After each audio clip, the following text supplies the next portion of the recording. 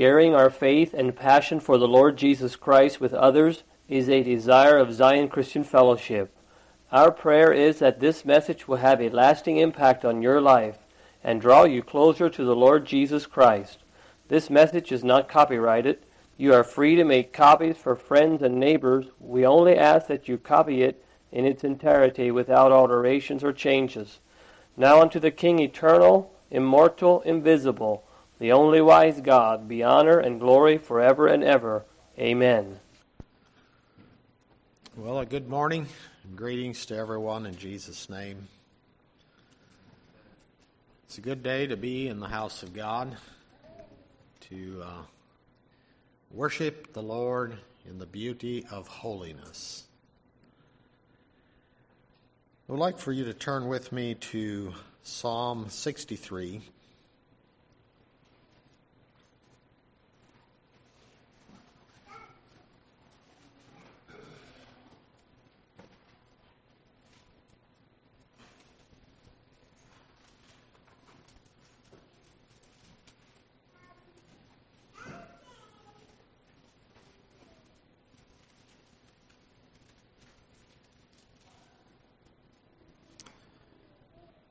In verse 1, Psalm 63 says, O God, thou art my God, early will I seek thee. My soul thirsteth for thee, my flesh longeth for thee in a dry and thirsty land where no water is.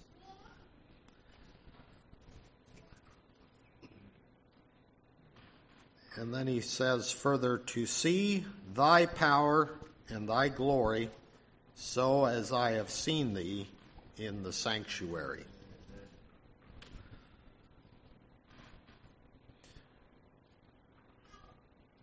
So David here likens his desire for God, his need for God,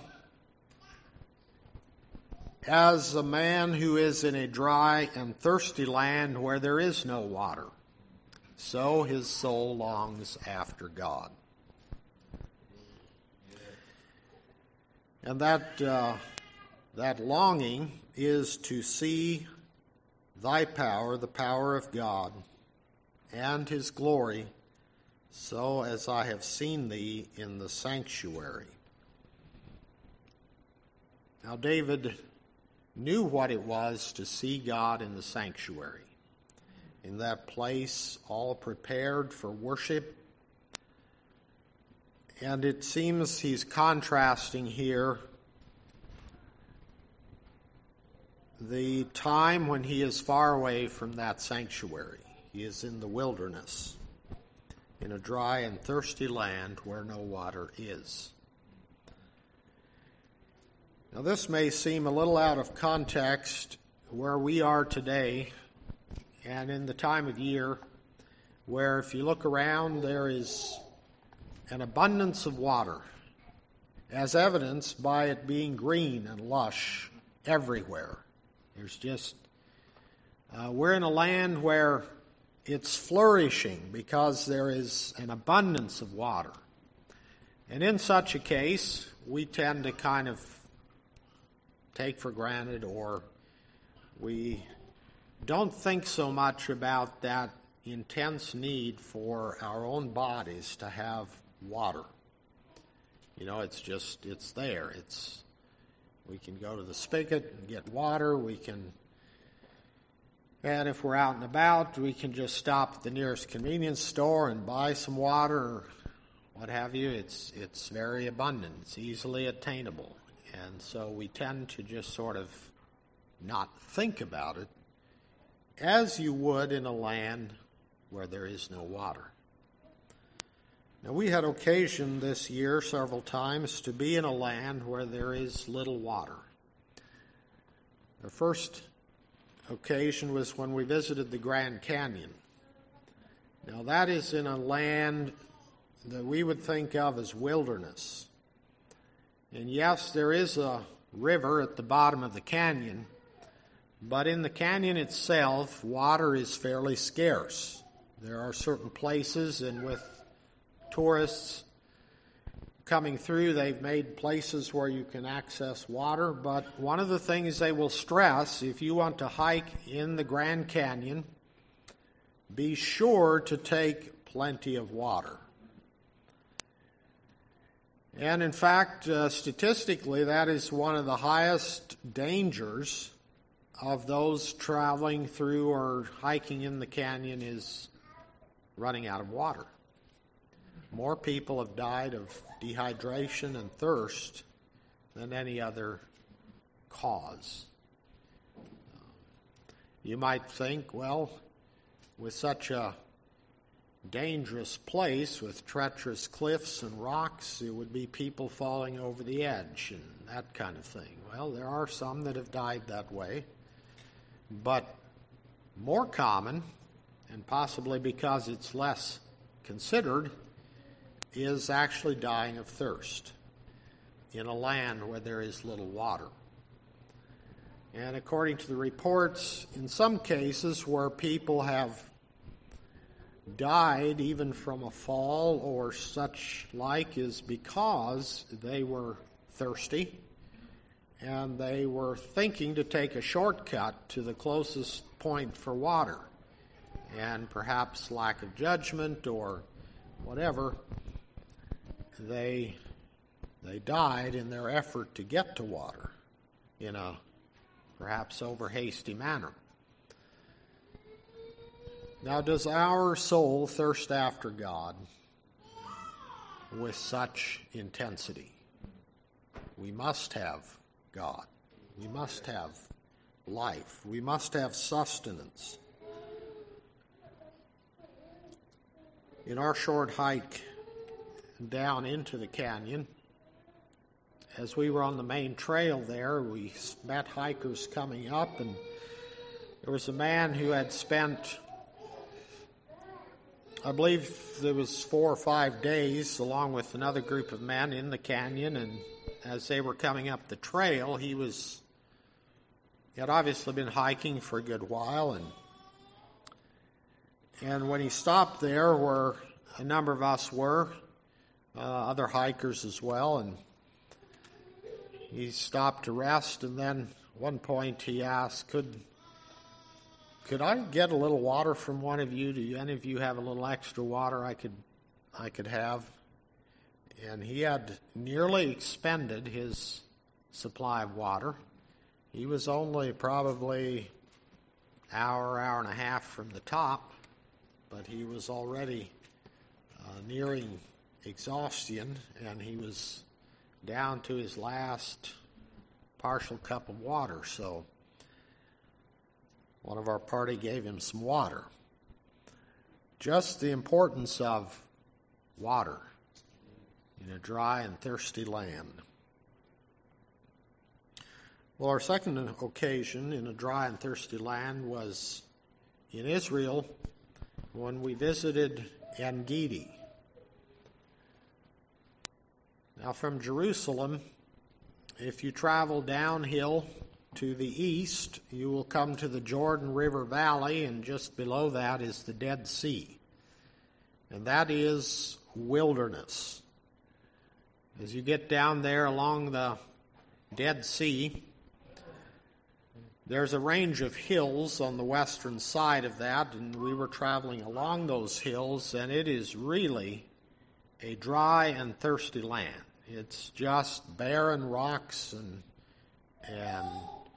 dry hillsides. It's very dusty, and when the day is hot and the sun is beating down, you start thinking about water pretty quickly, and you hope for a good supply.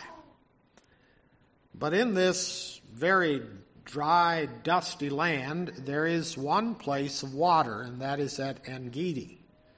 Now, En-Gedi is in a bit of a ravine between the hills.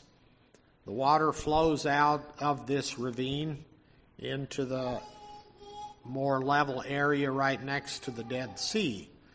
But out of this range of hills, there's a ravine that goes back up into the hills. And at the top of this ravine is a spring of water, and the waterfall comes down over the rocks.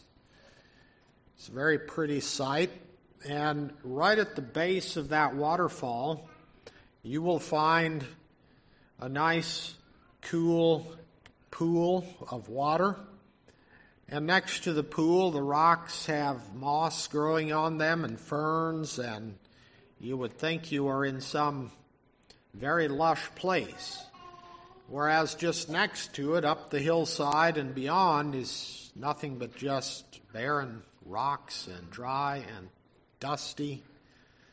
But down through this ravine, from level to level, there's this water flows down the stream, and there are spots where you can wade in the stream, and then it cascades down over some more rocks into a lower pool. And so today, there are many tourists that come through there, and there's pathways, and you can travel up through this ravine from place to place and find a refreshing water source. And right next to it, there's places that grow some vegetation. But in the midst of that, as you look up on the hillside, there are places where it's just very dry and dusty. And if you were to go over the hill or mountain into another area, that's all you would see is just barren wilderness of rocks and dust. Well, this was the area where David fled to, this area when he was pursued by Saul. So Saul and David's hometown would have been up by Jerusalem and Bethlehem, and he would have been accustomed to that area where there's more access to water. But when he was in trouble, he fled to En-Gedi and to the caves there. If you recall the account of his hiding in the caves, and Saul pursued him and went into that region where it would have been difficult to survive very long without a good source of water. I'd like for you to maybe keep your finger there at Psalm 63 if you're there, but I would like to go to Psalm 142.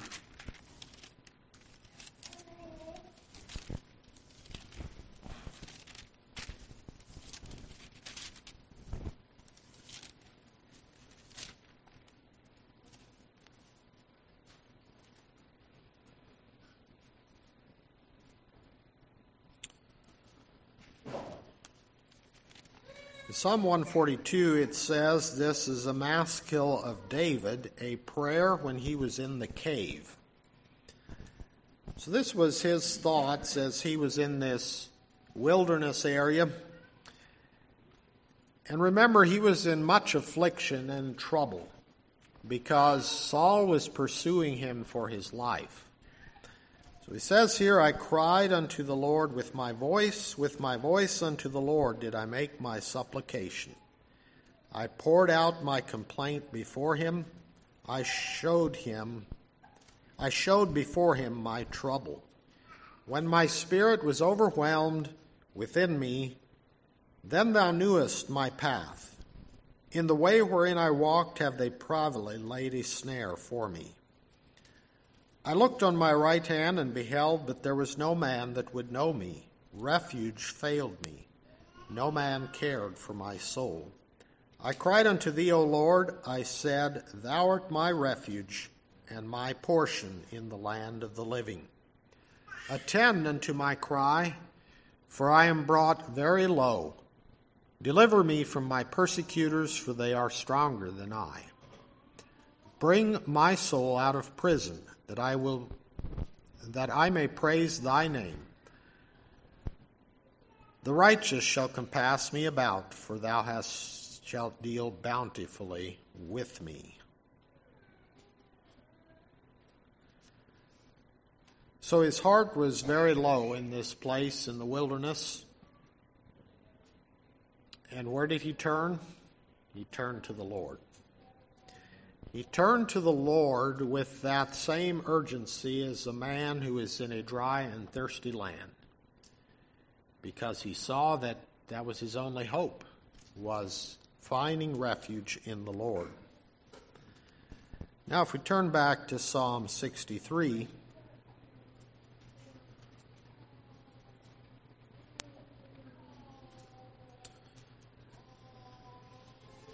and we'll read more of that here. O God, thou art my God, early will I seek thee. My soul thirsteth for thee, my flesh longeth for thee in a dry and thirsty land where no water is, to see thy power and thy glory, so as I have seen thee in the sanctuary. Because thy loving kindness is better than life, my lips shall praise thee. Thus will I bless thee while I live. I will lift up my hands in thy name. My soul shall be satisfied as with marrow and fatness, and my mouth shall praise thee with joyful lips. When I remember thee upon my bed, and meditate on thee in the night watches. Because thou hast been my help, therefore in the shadow of thy wings will I rejoice. My soul followeth hard after thee, thy right hand upholdeth me. But those that seek my soul to destroy it shall go into the lower parts of the earth. They shall fall by the sword, they shall be a portion for foxes. But the king shall rejoice in God. Every one that sweareth by him shall glory. But the mouth of them that speak lies shall be stopped. Now in this psalm, in contrast to Psalm 142, in Psalm 142 he seemed to be focusing on his distresses and the troubles and how it brought his soul low. But in this psalm, while he's also in distresses, he talks more about his praising the Lord for his goodness and for his watchfulness. And in verse 5, he says, my soul shall be satisfied as with marrow and fatness. And that seems to say, you think of marrow and fatness as that which you would find where there's abundance, there's plenty. You're satisfied with many good things. We think about the land in which we live, where there's an abundance of water and everything is lush and green and it's good. That would be filled with marrow and fatness, where you have plenty. But here in this dry and thirsty land, he seems to be saying that he wants to seek after God, and when he finds God and sees his power and glory, then his soul will be satisfied as with marrow and fatness.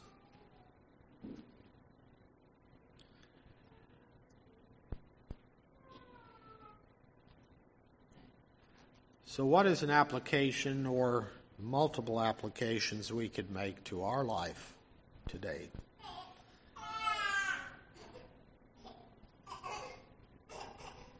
The key thing that we could take from this is just that importance of seeking after God as our sustainer, our helper in time of trouble, the one who will satisfy our soul as with marrow and fatness.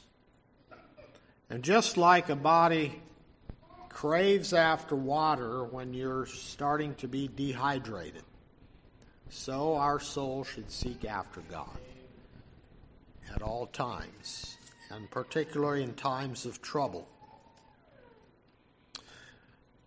One of the realities of being in a dry and thirsty land like that is that the body actually requires a larger volume of water.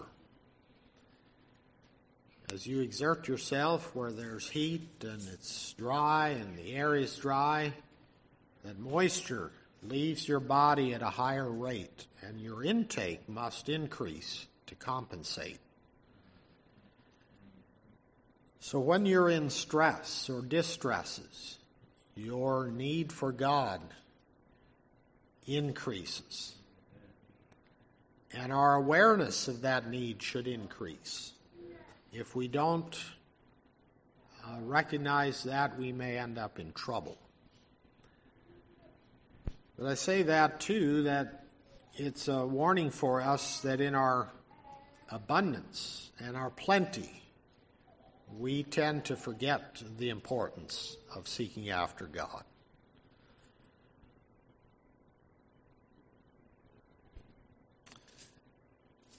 You know, we come to church every Sunday. There's plenty of food to be had spiritually. Are we seeking for that for ourselves personally? Do we come to church as someone who is hungry and thirsty? Maybe we have perplexing difficulties in our life. Are we seeking to find the answers in God? And as David said here, "Thus will I bless thee while I live. I will lift up my hands in thy name." And as best we can tell, this would have been at a time when he was fleeing for his life, when he had to seek refuge in a cave. He was far away from the sanctuary, far away from a place where it was comfortable and easy to hear about God and as you would think, in a relaxed place where you can really seek after God. He's out here fleeing for his life. And he says, "Thus will I bless thee while I live. I will lift up my hands in thy name." He saw God as the answer to his need. Verse 7, "Because thou hast been my help, therefore in the shadow of thy wings will I rejoice. My soul followeth hard after thee. Thy right hand upholdeth me." My soul followeth hard after thee. That may seem like a bit obscure English there, but the soul is our feelings, our desires, our longings. And to follow hard after, that means with some intensity and some earnest pursuit, a strong going after. Do we take our feelings intensely toward God when we are faced with difficulties? If we do that, we'll find that God will fill our soul as with marrow and fatness.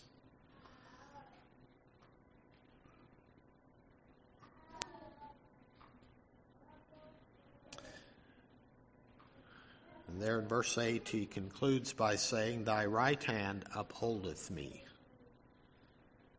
That should be our testimony as well, that God upholds us